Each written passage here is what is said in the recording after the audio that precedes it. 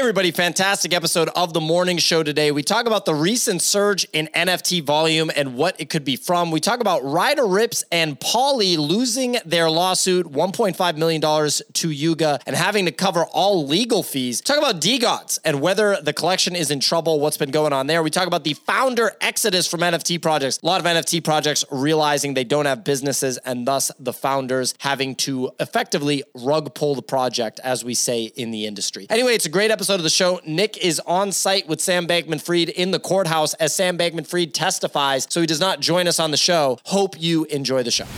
Good morning, ladies and gentlemen. Not a great morning to be a rider, if you get that very, very corny joke. Anyway, ladies and gentlemen, it is Friday, October 27th. This is the last show before we go to Amsterdam next week. Today, we are going to discuss Yuga Labs' $1.5 million lawsuit win. We're going to talk about NFT volume reaching a 2-month high, and we're going to talk about the great NFT founder exodus. Who could have seen that coming? Who could have seen that coming, ladies and gentlemen? Before I go any further, Bunny, why you so mad at this guy? Which guy? Well, apparently I heard that you're just arguing with some random guy on Twitter this morning. Could be. Argue with a lot of random guys on Twitter. You sound actually... Here's the thing, P. I'm mad at a lot of people right now. I'm mad at Yuga because they haven't announced that this I was hoping this 1.5 million was going to get airdropped to Bored Ape holders, right? That's $1.50 per Bored Ape. I think that would be a hilarious thing to do. Also, I'm mad at Beeple. He used Tropo Farmer's ape instead of my ape for his everyday piece. Tropo's just pivoted to an AI artist now, so I'm not even sure why he used that one. Who else am I mad at? You sound actually irked, though. It sounds like you're actually irked this morning. Am I wrong about that? No, I'm very irked, dude. Very day. I've never seen you like this, Bunny. I've only seen you in a very chill and happy-go-lucky mood. I've never seen you actually have a little bit of rage. I'm ready to rip somebody's fucking head off, P.O. Well, there you go. Clemente, what's going on this morning, buddy? How you doing? I'm good, man. I was feeling a little bit guilty because I publicly roasted Bunny on Twitter yesterday, and I thought he would get a laugh out of it. He didn't even interact with it. He interacted with my other tweet. So I don't know. I felt a little bit guilty and can't help but feel a little bit responsible for maybe some of his angriness this morning. Bunny, you didn't mention Clemente as one of the people that you're angry at. Is he onto something there? So here's the thing. If you tag me in a post on Twitter, 70% chance I don't see it, dude. I don't even look at those things. That's the best way to block out the haters, dude. If you don't even see it, it can't affect you. I agree with that. I definitely agree with that. Easy. What do you make of the settlement? What do you make of the $1.5 million lawsuit W for Yuga Labs? Yeah, everyone keeps talking about NFT projects have to generate revenue. And it seems like Yuga's found a new option on how to do this. Just take them to court. Take them to court, have more money, a better legal team, and just rinse them clean. I like Bunny's strategy. Just give out $150 to all the holders. Quality airdrop. I think right now that's probably 150 ape coin. So could, a little bit of buy pressure. Could be pretty solid return. Ape coin's actually pumped from about $1.25 to $1.32 last I looked. Wow. Crazy absolute gig ascending. But I think the real alpha here is right after the lawsuit, Buddy texted me and we were on the exact same wavelength. He's like, dude, I think we got to buy these RR/redacteds because they've now changed the name because it's an official Yuga asset. And I responded with, I'm already looking at Looks Rare. So they delisted them everywhere. As soon as I saw the settlement, first thing I did was go to look if I could get these anywhere. You can't, sadly. But I was all over it because I was like, dude, I could get an ape. That's a Yuga Labs Bored Ape. Okay, so now they're are these back up? I thought these were it, right? No, it's RR/redacted is what they were from their official links. But now there was none listed. Obviously, Easy's making a joke about the revenue, but the funny part is this is the second largest, if I'm not mistaken, I could be mistaken, but I'm almost positive that this is the second largest revenue event for Yuga Labs this year. The largest revenue event being the sale of 12-fold on ordinals. I think that was $8 or $9 million out of nowhere. Because think about it, no one going into 2023 knew that Ordinals was going to like pop off and there'd be a $9 million NFT sale opportunity on Ordinals earlier this year. Think about it. You can't do that today. There's not enough liquidity on Ordinals today to just go and do a $9 million drop. I mean, at least I assume. So, I mean, look, we've talked about on this show before, Yuga actually does not have a defined path to revenue yet. That's okay because they have so much funding. Excuse me. So as a startup, it's kind of actually just traditional startup. It's like you have a ton of funding and you're trying to figure out the path to revenue. Obviously, the assumed path to revenue is going to be video games. That's the assumed path to revenue. But we'll have to see what happens. I didn't realize that there were a bunch of NFT projects that were, the great founder exodus, as you called it, Clemente. We'll have to discuss that. Clemente, you were going to say something before the weather report?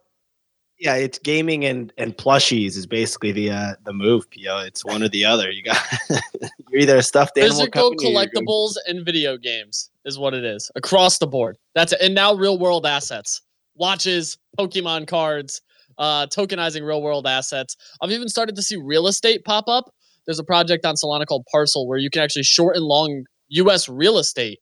And take like almost like leverage positions against it, which I'm really interested in. It's not for U.S. consumers, sadly, but I've researched a bunch of it because that's something I'm like, this is pretty cool to get real estate exposure, especially in the current market what we're in, where like real estate's kind of the last domino at the moment when it comes to not in a recession. When you look at commercial and residential real estate, so I like the real. Why don't you just get a REIT? Just get a REIT. Because I hold a bunch of them, to be honest. Like that's something in my actual stock portfolio I do hold. And have been holding since like 2012, just like sitting on it because they have pretty good dividends. But I like the more aggressive trading style, especially for capital that I would normally use on coins to now kind of look other places. So a ridiculous degen strategy. Me and Nick went to dinner with this guy that runs an investment firm, really successful guy, really smart guy. And hearing him talk about real estate, his eyes lit up like a Christmas tree talking about it. And just hearing about all the tax tricks that you can execute with real estate. Like there's mainstream ones that everybody knows. If you listen to that guy, Nick Huber, he's a big Twitter person. He does a lot of podcasts. His content's not really my cup of tea, but if you listen to like his content, he'll give you the sort of mainstream ones. This guy at dinner was like diving into like some deep cut ones. He's like, yeah, if you declare yourself a real estate professional, then you can do this, this, and this. And Nick was like, I would have to declare myself as a real estate professional. And the guy's like, talk to your accountant. It was just pretty funny stuff. Well, look, if NFT projects are going to be doing, or if the focus is going to be physical collectibles, we have that covered, or at least for 5 verticals, as I've talked about thus far, and we'll add verticals one by one. We just got to sell some of this stuff because I'm literally just like, is anybody going to buy this? I have like this irrational fear that NFT people only want digital stuff. Literally, I'm just like, they only want digital stuff. There's no way that they're going to want the hats, the shirts, and the other 3 things that we have coming out in the initial batch. So we'll have to see. Anyway, ladies and gentlemen, we're going to dive into the weather report with Signal before we start discussing some of the stories of the day, specifically NFT volume, the Rider Rips, RRBAYC trial, DeGods, and others. The great founder exodus. I can't wait to sink my teeth into that one. But Signal, please take it away.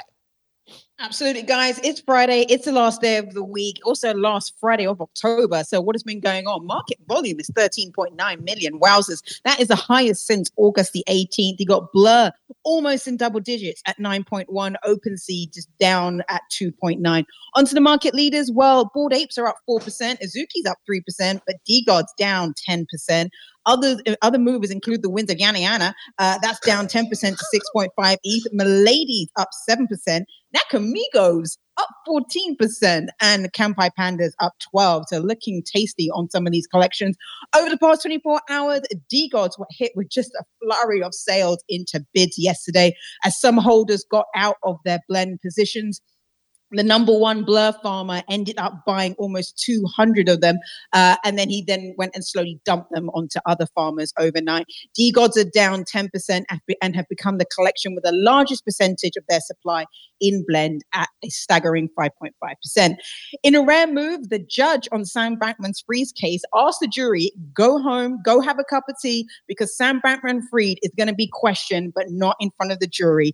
The judge did this because he was unsure of the comments Sam man would make. When questioned by his defense team, he answered questions well, but he became a bit forgetful when he was cross-examined. This should set up for Sam Bankman-Fried. Big day in court today as a defense will look to make a Hail Mary play. Watch Nick's video. He was there, and he will give you the live, up-to-date version of what happened there. Onto the PFP market, Azuki announced their Mind of Gus Beans physical collectible, which will come with a staple physical back token tech. Prices are yet to be revealed, but 530 of them will be raffled to the Beans holders next Thursday. Clemente is ecstatic because Beans are up 5% to 0.37 ETH. And then lastly, we talked about it, Ryder Rips and Jeremy Cahan have to pay Yuga Labs $1.5 million in damages and cover Yuga's attorney fees and transfer ownership of the Ryder Rips Bored Ape Yacht Club smart contract after Yuga won the copyright infringement lawsuit earlier this year. Good does prosper over evil. It is back to you guys in the studio. What a line there at the end, Signal. Good over evil. I don't know. I was inspired to do this. It's the Friday before we go to Breakpoint. Just want to leaking it. I can leak this one, I feel like. Pull it back just a little bit. Pull it back just a little bit. More? Okay, 1 second. Here we go. You're a little too close. You got to see the whole thing because this thing's a beaut. So, ladies, shout out the art team. Gorgeous t-shirt. We know bikes are the hot commodity in Amsterdam. And we got Buddy on a bike just for Breakpoint. Look at those B's. Triple B's, baby. Nice little. Triple B. Wait, Triple B's, baby. So I could take another screenshot, yo. Zero. That was my... I just dropped my phone onto the mixer. Sorry, guys. I wasn't trying to just have that guy flip out right there. Sorry, ladies and gentlemen. Look, it's a Friday show. You know, like the whole Friday vibes. Like this is like where you get to wear shorts to the office or something. Drink beers at lunch. Yeah. No kombucha today. It's a good Friday, man. It feels good. And I did want to circle it back to the NFT thing because there was a bombshell from the DeGods side of things that dropped where the reason they actually sold off and what made people speculate was because Frank DeGods made a comment where he said we have to purge the morons from the collection, which was a wild statement. And you usually don't see comments like that. It was in response to another tweet, ended up getting cycled. He unfollowed some people who have been negatively vocal that he's been long-term following. And obviously multiple screenshots came out. The timeline's been electric, man. I've been having a blast. The guy is going for casting for the main character. I'm just saying, you might want to There's one rule and one rule only. You never become the main character. Yeah. I mean, calling your holders morons. Only Nick can get away with that. That's actually literally true. Well, we're going to get to DeGods. Let me quickly dive into a couple of stories from the weather report. Also, ladies and gentlemen, I don't know. I just feel compelled to talk about this right now because this is the first shirt that this is the first official Bodago's merch. I know I'm on the merch and I'm sure a lot of people in the audience are like, stop talking about the merch is probably the vibe. But anyway, look, so we did a hat and a shirt for Breakpoint. We're going to do merch for all events, right? So I have the team working on some stuff for some other events that are coming up. For the hat, I had made a video about this, but then we decided that it's way more fun to just have Nick do the Billy Mays style video. And obviously that got like 35,000 views. I don't think that my take would have gotten that many views. But basically with the hat, we ended up finding a custom embroidery shop in California that did a phenomenal job with the embroidery. We've already ordered a second run of a different hat. So we have another model for when we get back. And for the shirt, honestly, I went through hell and high water to find the right sample. Because if you go into t-shirt sample, like this is, if anybody's trying to make like merch or make like a clothing, anything, let me tell you this. The shirts that they try to sell you are dresses. They're literally dresses. It's the weirdest thing ever. I showed Clemente and Easy and Nick on a call. I did a size small because I ordered a small for Nick to try on. Like I was getting larges for myself, but I got a small. And I put the small on, and everyone was like, that's a small, because it's literally a dress. It goes down past your zipper. It was so strange. And I had to go through, no joke, and Signal would appreciate this as a fashionista. I had to go through over 20 samples of different model shirt. I went through everything, ladies and gentlemen. I went through American Apparel. I went through Comfort Colors. I went through, there's so many. I can like reel off all the brands. I'm not going to tell you what brand I went with, because if I say it, everyone else, all the other NFT people are going to do it. Normally, I'm not precious with information like this, but because of the hell that I went through, I'm like, no. Yeah, Bella and Canvas is another one that we went through, which is not what I went with because Sarah's promoting Bella and Canvas. I'll go grab a Bella and Canvas shirt that's in my drawer that I have now. I'll throw it on and I'll show you that it's a dress. But anyway, I'm literally gatekeeping. Someone pointed out I'm literally gatekeeping. I'm not going to tell you what we printed on. But then I was trying to find the screen printer, and that was another pain in the ass. So Nathan said LA Apparel. LA Apparel is a popular brand among Web3 like NFT collections. It's the new brand that the guy that made American Apparel, like that creepy guy or whatever that had that had the thing. He like got in trouble or something. He sold American Apparel and now he makes LA Apparel. It's a popular brand. If our holders or if people that buy the shirts, if they're like, we want the next one to be on an LA Apparel shirt, we can do that. My position on LA Apparel is that in 3-4 years, nobody's going to care about the LA Apparel shirts. They have a weird fit. In my opinion, it's a very young fit. If you're 22 years old, 23 years old, would not be surprised if you're a big fan of LA Apparel. In 4 years, I do not think it's going to be in anymore. And I'm always trying to make forever stuff. I want stuff that's going to be dope forever. And when you look at the vintage clothing game, people buying shit from 30 years ago, I think that makes a lot of sense. Anyways, people are making fun of me.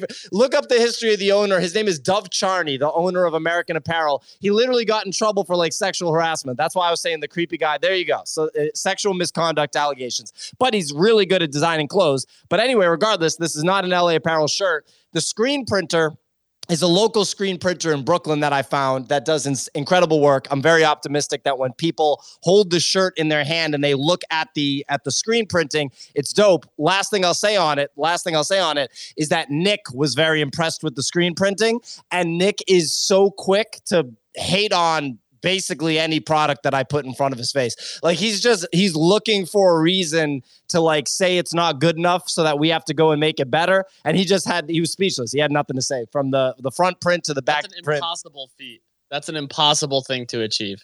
Anyway, talking about the shirt, we don't have to. We can. How'd you get it, Pio? How'd you get one of these shirts?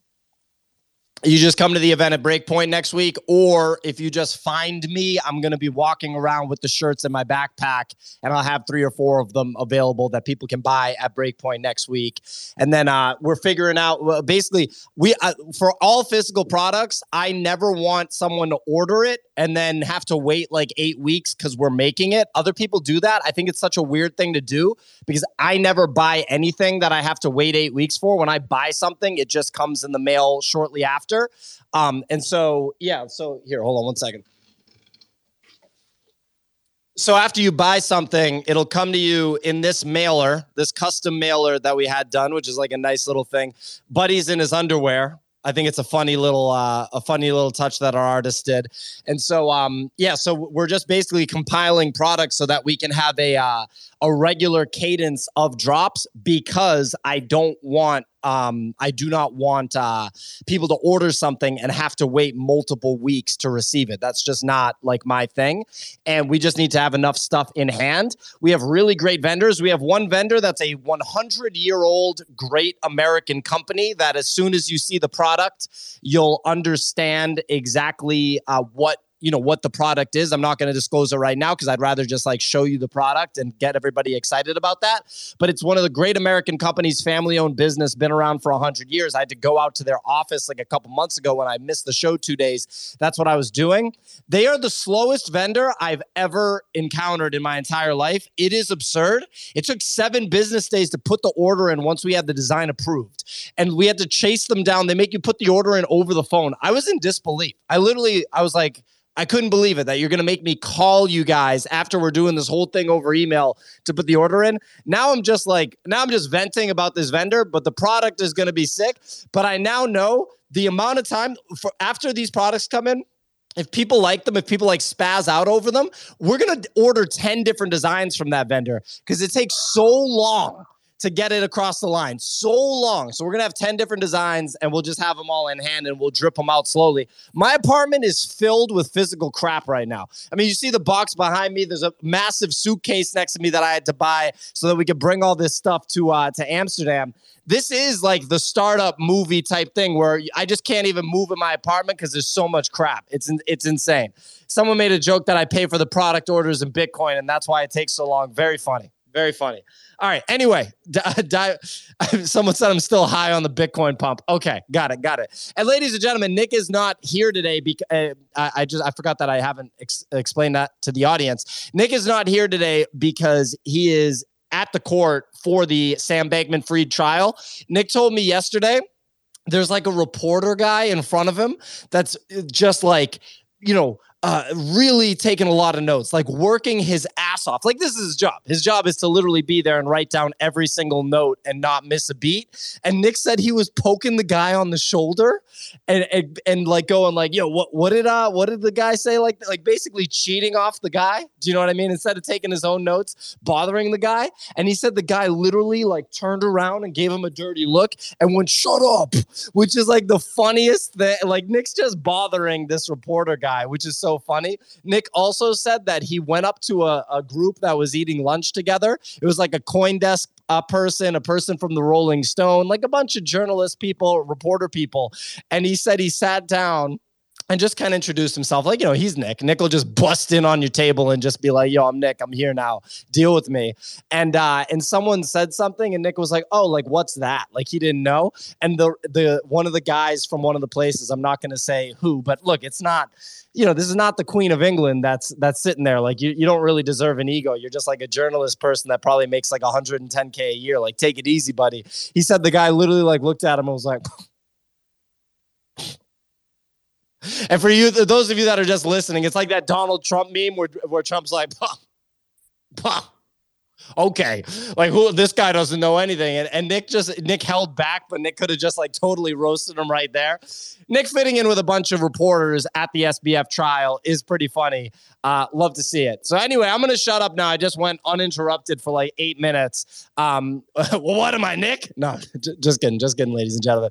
Let's talk about NFT volume reaching a 2-month high. We'll let Easy and Signal take this away so I can take a little break here. Easy, what's going on?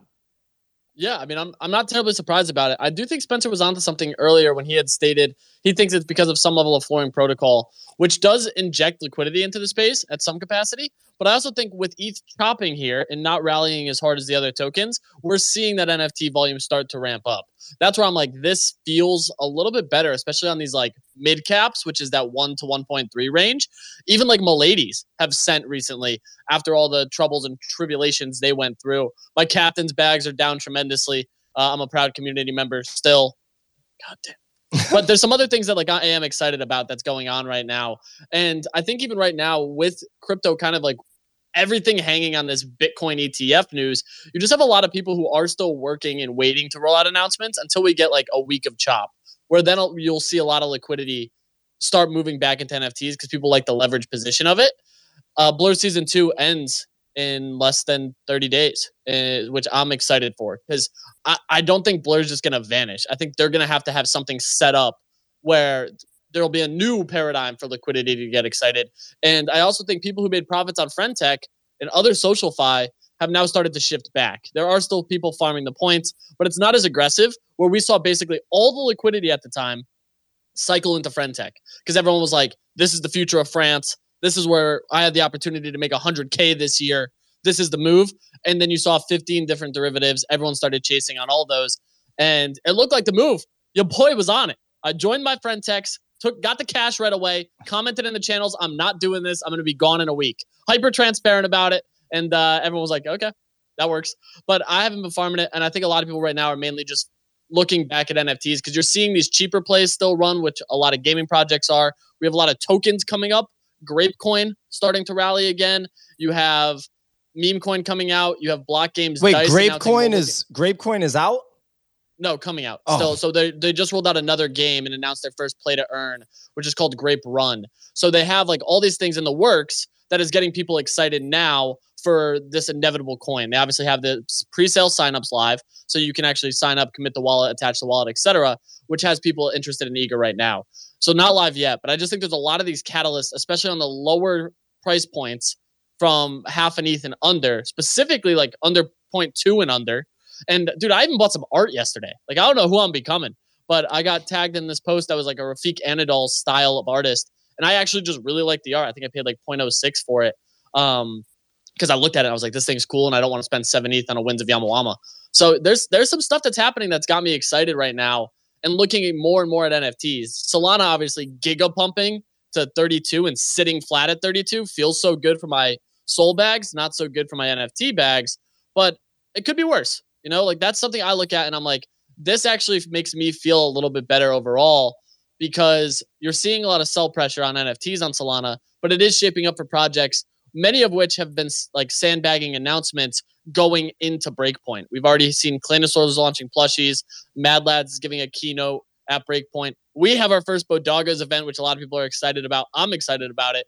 There's just a lot of really cool things that are going to be going down. And the sentiment at Breakpoint, I think, is going to get everyone so excited again, especially because FTX is behind us.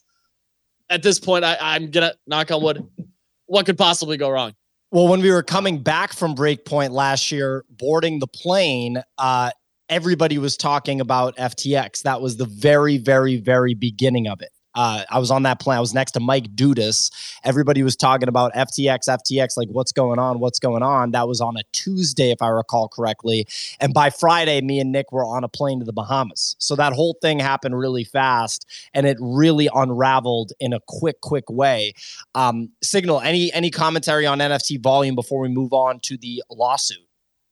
Yeah, no, it's interesting how this period of time also reflects like often the business cycle. So, you know, summer is always that period where everybody kind of goes off, takes their 2 weeks of vacation, and then you get into Q4 and it's heads down, guys. This is the last quarter that we got to do business before Q1 comes around next year, and everybody's trying to roll in the deals right now. And this is what it feels like to me. Like everyone is trying to get their projects out before essentially December, because as like projects either need to release now or they're going to have to release in January, because December is a very difficult time to get people's money because people have already allocated in their head where they want to be spending their money. So I think between now and the end of November, we're going to still see a lot of activities. We're still going to see a lot of news come from projects saying this is what we're doing before the end of the year.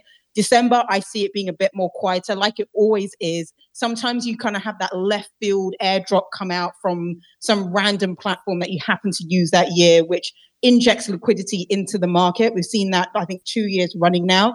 January, blow off top as usual before we go quiet again. But I'm excited for now going to the end of November because I do think this is a good period to be making money. There's a couple of projects I've got my eyes on thinking, I don't particularly think that perhaps people are really paying attention and they have more like legs to run. And I'm feeling good about putting my money on the table and being like, yeah, I think I can take some profit on this, which I have not felt like pretty much, well, all of summer I did not. And even September, I was still like, the market's fragile. It can change with the winds. Like the winds of Yanawana. It can just change direction. So I think you got to be ready to like just deploy quickly, but be ready to pull out.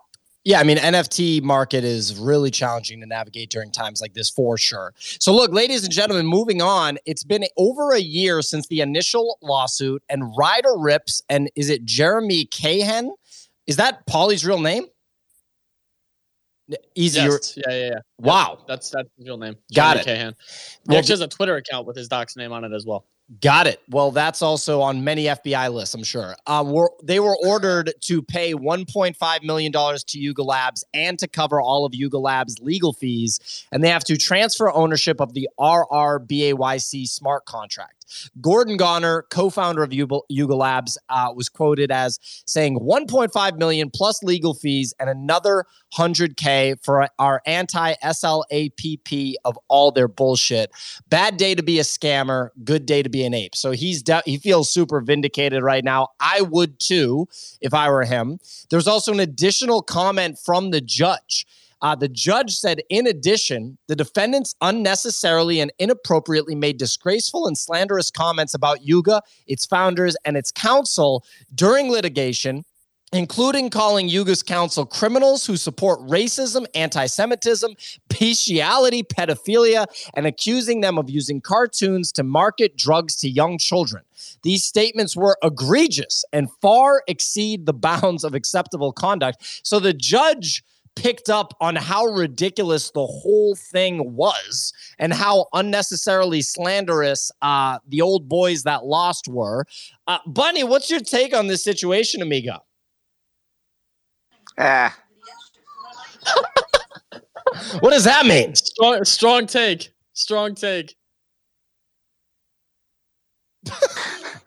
Okay. He's out to lunch.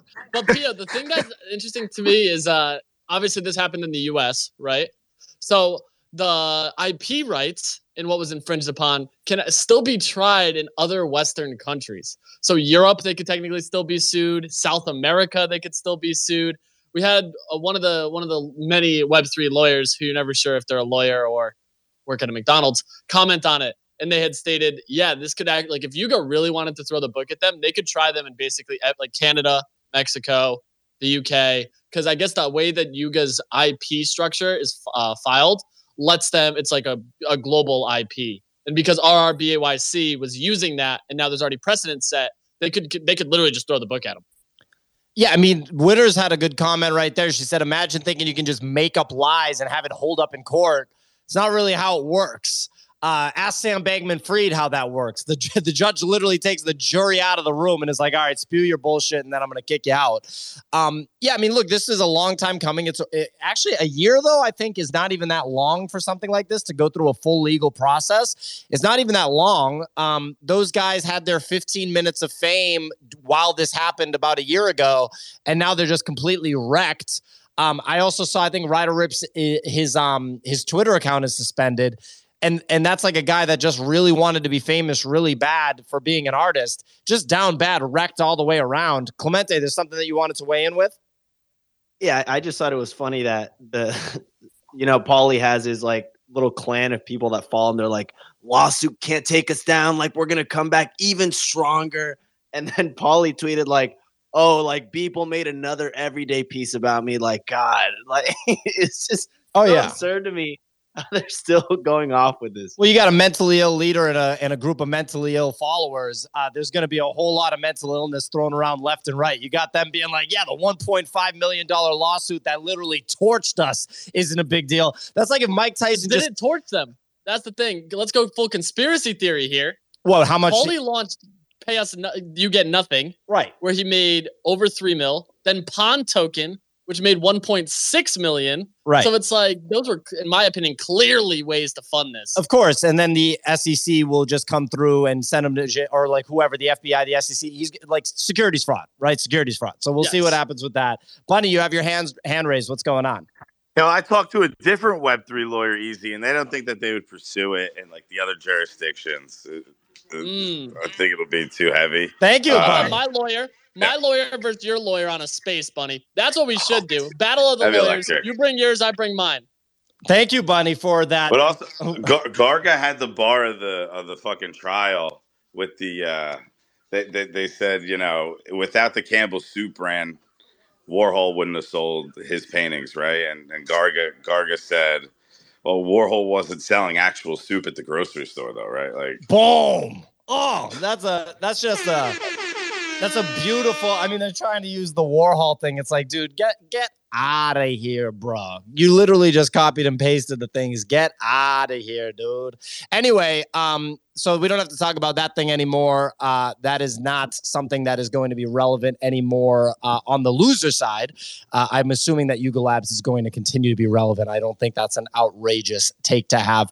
So what's the story with this founder exodus? It seems like people are figuring out that if you don't have a business, then you can't run an NFT collection, obviously, right? That's like asking someone that has a storefront in New York City, hey, how do you run this thing when you don't make any revenue ever?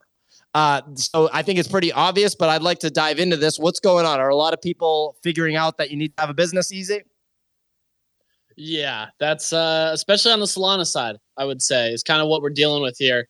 You got a lot of people who have since essentially just been like, yeah, we're shutting down. We don't have the capital to do this. We don't have a plan. We don't have basically anything that we should have had, and we don't know what to do. So it's don't tell me we're not having fun yet, And that's kind of the boat we're in right now. You had Lily shut down, which was a prominent art collection on Solana. Founder had paid himself $100K a year for 2 years. A lot of people said that was a misuse of funds. Then you had another project that was supposed to be a marketplace that really rewarded traders, hyper incentivized the traders. Excuse me.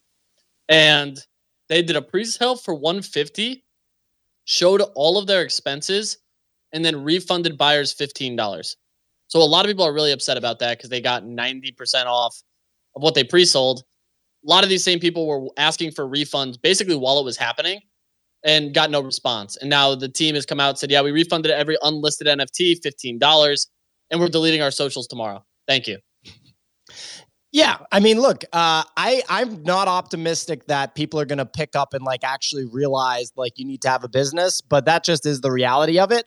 So I'm hoping that gradually over time it is understood, but at the same time, I'm not foolish enough to think that me saying this is going to have any impact at all. And I've been like beating this drum for honestly like 2 years pretty much, and it's just not something that the NFT audience is interested in hearing. So we'll have to see what happens. But basically, I'll say it one more time. You don't have a business, it's a rug pull. That's it. What else could it be? How else can they survive? People don't do things for free. They need an incentive. And so if you just sell NFT, I had a call with somebody that's going to help us with something in Amsterdam, and we just started chatting, and he goes to me, he goes, well, you guys wouldn't be able to survive if you didn't have a business, right? And I was like, no, of course not. What are you even saying? How could we ever survive if we didn't have revenue, if we didn't have a business? What are we even talking about here? Of course, that's like asking, hey, Mark Zuckerberg, you guys wouldn't be able to survive if you didn't have revenue, right? Of course not. There's a bunch of employees over there. There's offices. There's a whole lot going on. You need to have revenue. So this is going to keep happening. NFT projects are going to literally drop like flies left and right. And you need to have a business, and there's no other option. What are we even talking about here? Sig, it looks like you want to weigh in with something. Well, I guess the challenge is from the holders' perspective is that some founders are saying that they have a business, but then as a holder, you have no idea. You have no transparency over what's happening to the treasury. You don't know what their burn rate is. You don't know where the money is going. So it's like, even as a holder, sometimes it's really difficult to assess whether a project is a business, because like you can say you're a business, but like your revenues might be still really low. You might not be in profit. Like Yuga Labs could have a horrendous burn rate. But like none of these numbers are actually shared with holders. So on the one hand, I agree with what you're saying, Pio, but on the other hand, I think it's really hard as an outsider to assess what are the actual figures. Is this business going to go out of business in the next like 2-3 months? Or is this a business that actually has legs for the next 18 months? And, you know, the ones who have legs for the next 18 months, they're in the news. They're the ones getting the VC rounds. They're the ones who we know who can have a high burn rate and last for the next 2 years. But you know, and then you have projects on the other side. But everybody else in the middle, I think that as a holder, because there's no transparency, if that was to go and disappear over the next 3 months, but the messaging from the founders has been, we're still working, and then the next day they disappear. I don't think that's always on the holders because they don't have all the information. Well, I can just give you the information now. The only businesses right now are Pudgy Penguins, Campai Pandas, us. I mean, Rug Radio is a business for sure. Yuga Labs has enough capital, though, that they can keep this going for at least 1 to 2 years easy. I mean, they just did the layoff to probably adjust that burn rate. Moonbirds has capital. DeGods is, I think they have an events business for sure, and they have a physical products component to their business. I don't know how big it is, but there's at least the beginnings of a business there for sure. Azuki, everybody knows they got enough money. They just did $40 million. They don't need a business. I don't think they want to have a business. They raised a bunch of money right before, like basically at the last second that they could. Doodles has a bunch of money, and they seem interested in making a business for sure. Who else? Like, what am I even gonna like talk about? And all these gaming projects, I think, are businesses. Obviously, like that's a totally different realm. Of course, like, but people aren't buying those NFTs the same way they're buying this stuff. Ebring said Artifact was acquired by Nike, so that's a business. Nike's a business, but unless they buy the NFTs, I don't know what the relationship is between Artifact and Nike. Bunny, you have your hand raised. What's going on? Yeah, in the pantheon of PO takes, this is your most out to lunch one, for sure, right? Like, dude, once I hear the word business, like nothing makes me run faster. Like, if you want to start a business, then just start a fucking business, dude, right? Look at Frodo Gremlins. That thing's got a better floor than 99% of NFT. Bro, I just want memes and community. That's it. With like business comes expectations, dude. And then once the holders have expectations, that's when things go south in a hurry. So Bunny right now gave the literal perfect response. Bunny is accurately representing the baseline, NFT / crypto person that literally, if they hear the word business, they want to run. They're like, that's not fun. I want memes. I'm here for fun. If the price goes up, that's cool. But the reality is, in 7 years, there will be no Sproto gremlins. I mean, I'm sorry to let you know. I'm sure there's going to be an army of Sprotos trying to stick their nose into me or whatever they do. And I'm sure I'm going to ruffle a lot of feathers, but I'm sorry. Sproto gremlins in 7 years is not going to be a thing. You got a guy with an MFer profile picture saying Bunny is on point. Yes, this is the same archetype of person right here that they're like, don't say the word business. That's not fun. I'm not here for that. I hate my job. I'm here for fun. And maybe the thing will go up in price. I'm just giving you the actual reality of things here.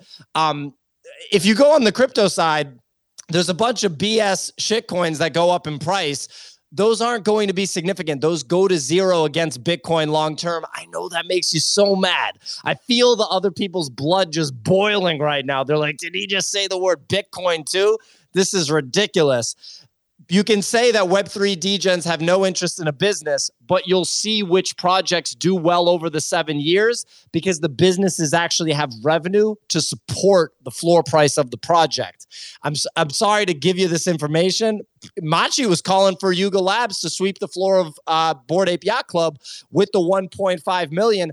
I almost commented on it. I almost quote tweeted it to basically do this rant, but I was like, honestly, I'm just going to leave that alone. I'm just going to I'll quote tweet it in 2 years. How about that? That's when I'll quote tweet it. You know what? Pio, I kind of sit with Bunny in some way because people have no idea what's going on. Like, why do you think the AIP for Ape DAO Council was voted on to be slashed by 50%? Because people are like, these people are getting paid a ton of money per month. And they have no idea what is going on. Like, why are these people being paid so much money to do what? And it's not even their full-time job. So it's just but they don't work for Yuga. They don't. That's not coming off of Yuga's payroll. Yeah, I know. I know they don't work for Yuga. It's a separate entity, which is also a business, right? But still, at that level, in a DAO, people don't know what people are doing on this council to earn that kind of money for what is basically a part-time or quarter-time job, right? So I just think that it's an example of the lack of transparency that kind of gets to people being like, I've got no idea what's going on here. Whether it is a business or not, I'd rather just go with an MFA project or Sproto Gremlins because at least price goes up and I take the risks that if I round trip, but if I make a bag, I also make a bag and exit. So in the short term, I think both parties can win. And I don't think it has to be a business for people to feel confident to put their money into it. Yeah, I'm not talking about short term. I'm only talking about long term. I don't care about short term ever about any. I literally do not care about short term. Everything I'm doing, I'm thinking super duper long term about. And I'm just telling you, in 9 years, I'm not going to want to have that MFer over Bitcoin or any NFT that has an actual business. Bunny has his hand raised again. Bunny? Yeah, here's the issue. Right when the founder of a cartoon animal project is pretending that he has a business, then the holders are pretending that they're fucking investors in this and they have shares in some company, right? And then they have all these expectations of what they expect. I guarantee you a strong meme will outlet, because dude, what's the fail rate of businesses in general? 90%, and then take it to a brand new niche ass market. A meme is gonna last longer than some bozo who made $1 million, has no idea what he's doing, and is gonna burn through that in 2 to 3 years. If Luca Nets literally makes a 10+ million annual revenue toy business, let me know if that's a bozo move. If Bored Ape Yacht Club, Yuga Labs, your favorite thing, Bunny, ends up making a super duper robust video game entity, what are you going to say, Bunny? Is that a bozo take? I don't know. I would say that those would then be the anomalies, right? Not the average. And it ain't going to be the average, amigo. I'm not even positive that both of those projects will make it long term, right? Yeah, you can't be positive. There's an incredibly high fail rate. That's why I don't want a business. You proved my point. I just won. In 9 years, we'll circle back on this. That's literally the time. I know everyone's like, stop saying 9 years, 10 years, because people hate thinking like super long term. But that is the timeline, the framework that I'm operating in. Anyway, we can move on from this. That was a very fun back and forth with Bunny, with good points from Bunny for sure. Love having Bunny on the show. Anyway, next story. So we got the DeGods price action that we were talking about. It was touched upon earlier in the show. What do you guys make of what's going on there? DeGods are down 10% over the past 24 hours after seeing a huge amount of sell pressure in the Blur bids. We had the Blur farmer Hanwei come through, owned 200, but dumped all but 70. They have 5.5% of their collection on Blend, tied with CryptoPunks for most supply on Blend. The third closest is Remilio Babies and Azuki at 3% of their supply. Utes have also continued to bleed, down at 0.65 Ethereum.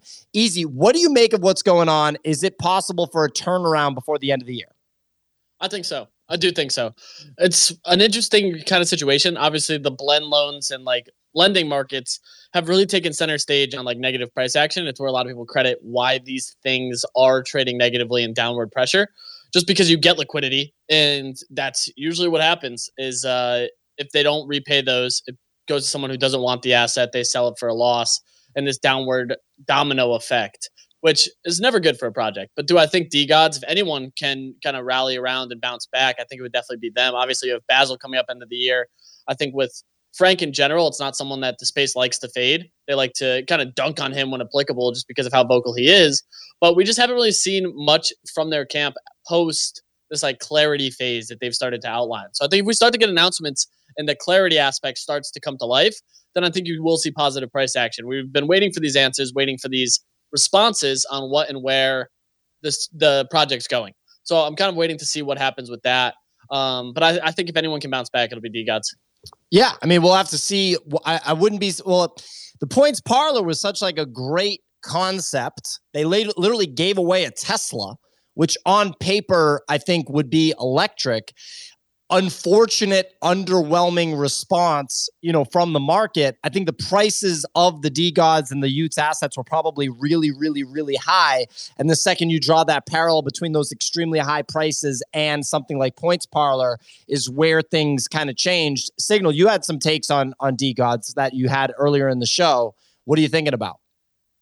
I was just joking that Frank's becoming the main character by dunking on his own holders. Like, Frank's been the main character for a while. He's always been controversial. He's always been polarizing. I think now that he's gone across the chains, it's just people just want to see some meat on the bone right now. But I do think that if the team can come out with something solid, that there is still like hope within that community that people will come in and buy the assets. He's always been extremely strong at being able to hype people up, get people like into the community that didn't necessarily hold a Ute before, but there needs to be some substance. I feel like he has incredible style, and the team do as well. Their design is on point. I think when it comes to design, that team, whoever does a design in-house, is one of the best in the space.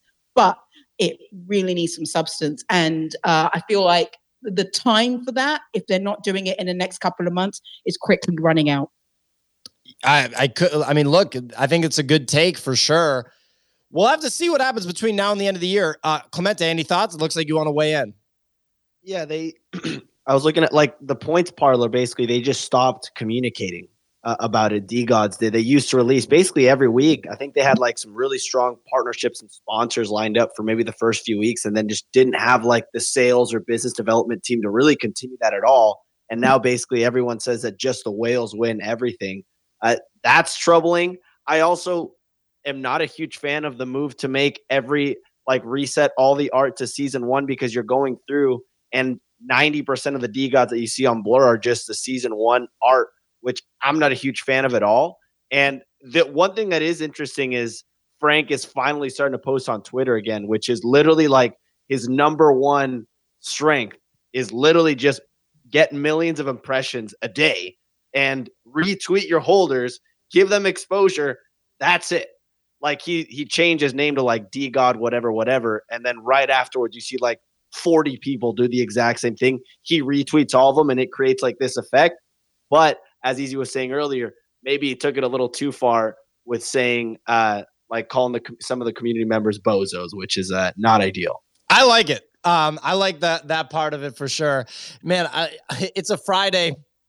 I'm like, am I about to just totally go off? I don't think I can just totally go off here and just be totally transparent. I'm just like, because people are like, we don't want to hear it. You know, like literally everyone's just like, we don't want to hear it. Stop talking about business. I mean, look, what do you guys want them to do? Light money on fire with points parlor so the floor goes down? Why would they do it? Why would they do that? You're literally lighting money on fire and the floor goes down. Why would they do that? You know, so you just have to think reasonably about this stuff for a second. Why are you going to just go spend a bunch of money and then make the floor price go down? If it's not working, you have to move on. There's this Brian Armstrong tweet that I referenced. Clemente, you made a clip about it because Easy and Nick roasted me in the clip. Remember when I was like, just do it or something? And Nick was like, oh, Brian Armstrong came up with the Nike slogan, like that whole clip. It's a great paragraph tweet from Brian Armstrong that's like, basically, in entrepreneurship, in an early stage startup company, which every NFT business is absolutely an early stage startup company, younger than 2 years old in almost every single case, or right around 2 years old, you have to try things and see if they work. And if they don't work, you have to cut it and move on. You can't just keep plowing money into something that's not working. That's insane. That like any entrepreneur, any like former founder that's had successful exits that's like advising you is going to be like, what the hell are you doing? It's not working. You have to stop. What the hell is going on? We got Tony coming to stage. Tony from our partner Shrapnel. He was on the show yesterday. He wants to come on stage, not even to talk about Shrapnel, but to talk about DeGods. Tony, happy Friday, buddy. How you doing? Happy Friday. I'm doing great, man. I say this as someone who really likes Frank a lot. I think he is a super talented marketer and hype driver, and like the things that you've all said he's good at, he's really good at. And I also think that the business take is a really good conversation and like a really interesting one, because again, like if you're saying like the goal is for the number to go up, like why would it go up other than you have something like a product for people to rally around, right? And I think that's what we're seeing here with this. And just as like a little bit of like, I don't know if alpha is the right word, but like insider baseball, like we were talking about participating in the points parlor, right? And like the business model wasn't spend money on the points parlor. Like they were charging people a shitload of money to be in the points parlor and give out stuff. And like we were going to give them money to be in it. Like all they had to do was put on the baseball mitt and catch the money that we were going to give them to give away a bunch of in-game shrapnel stuff. And like, it just totally fell off. Like they just totally stopped talking to people for months. Right. And like, we were like, literally like messaging like, hey, we have a check for you to be in this thing as a sponsor. And just totally like stopped talking to us. And so, my take is that to me isn't reflective of, hey, and again, like I worked at a company where I had infinite money, Amazon, and I watched my boss, Mike Frazzini, fly hundreds of millions of dollars of Jeff Bezos' money like right into the sun. We made more dumb products that never existed and we never made $1 off of than any other business in the world. But while we were doing that, while we were flying all of that money into the sun, we were like working real hard at it, right? Like I was flying all over the world, talking to game developers, trying to get them on board. And just to be frank, as someone who, sorry, that's an odd way to say that. Just to be candid, as someone who built a business that looks exactly like Points Parlor at Amazon. I mean, Twitch Prime is Points Parlor, right? It's like, give us money for Amazon Prime, log into a website, and get free rewards. That is what Twitch Prime Gaming is. It has, almost 100 million members now. And what I didn't see them do was actually treat it seriously. Like when I was talking to those guys, and by this way, like I said, I like them a lot. Frank, if you're listening, if anyone's listening, I like Frank a lot. I think you're a really talented, smart guy. But like, it just felt kind of lazy. Like it was like, hey, we're this really important group, and so we shouldn't have to like do a whole lot of work to collect money from you guys and make this thing successful. We're just going to put up a website that looks kind of cool, and we're the DeGods youths, and so it'll work. And I think that they've been riding that. I think that attitude has been mostly true in this space because they've done such a good job driving hype and getting people, taking the drugs, if you will, right? Like I made the money, so this is the coolest thing ever, without really evaluating whether or not the thing that they're buying into is a sustainable thing. And that's okay if the whole goal, like Bunny said, is just to like make the bag. But I guess what I'm saying is it's not really surprising. And I think that it's unfortunate because I think Points Farther could have been something really cool. And it felt like, again, like there just wasn't the rigor put into necessarily. Well, we lost you right there at the very end. I think it was your last statement. You said the rigor to make it happen. It sounds like. Yeah, I just say it feels like they didn't put. Yeah, it just felt like they didn't put the rigor in to make it what it needed to be. And sorry, I think I got cut off by my alarm clock. No worries. It's early for you. It's West Coast, 7 a.m. So Tony's up before the alarm, ladies and gentlemen. He's ready. He loves the smell of napalm in the morning over there at Shrapnel. For all you Francis Ford Coppola fans, real quick, people are saying it's Beard Man. Yes, you've correctly identified Tony. He came on the show yesterday to talk about Shrapnel, and he does have a large beard. Yeah, look, Tony, I appreciate the take and the transparency. I do think there is a component from my side that if the thing is going to make the floor price go down, you just can't keep putting money into it or putting resources into it. But I appreciate the detail that you shared there. Look, ladies and gentlemen, it's Friday. It's been a fun show. There's been some spice. There's been some transparency without Nick here. Gee, if we would have lit the town ablaze if Nick was here, well, he probably would have been disagreeing with near everything that I said. So I got off, with. So all right, real quick, we got one comment from a DeGods holder. He goes, as a DeGods holder, I don't give a shit about Points Parlor. There you go. Right. So it's something a holder doesn't care about. How are you going to plunge more money into that? He goes, I don't even play. It is, in fact, a whale game. There you go. But we own an effing basketball team. That is definitely super duper cool to own a basketball team, a big three team. That's definitely some cool stuff. Look, ladies and gentlemen, fun Friday episode of the show. If you're going to Breakpoint next week, find me at Breakpoint. I'm going to be rolling with these shirts that we did, put a lot of time into. So I hope that you guys appreciate them. And there will be more things like this to come moving forward. But anyway, we got an event at Breakpoint next week, November 1st, Wednesday. What's the event going to be? It's going to be a little cocktail party. That's it. And you're going to be able to talk to each other. There will be like a DJ and stuff, but it's not going to be too loud. All of our events, we don't do the club-like atmosphere. We do the you can actually talk to each other atmosphere. There's going to be a photographer there. There's going to be a videographer there. So if you don't want to be on camera, I don't know if it's going to be the right event for you.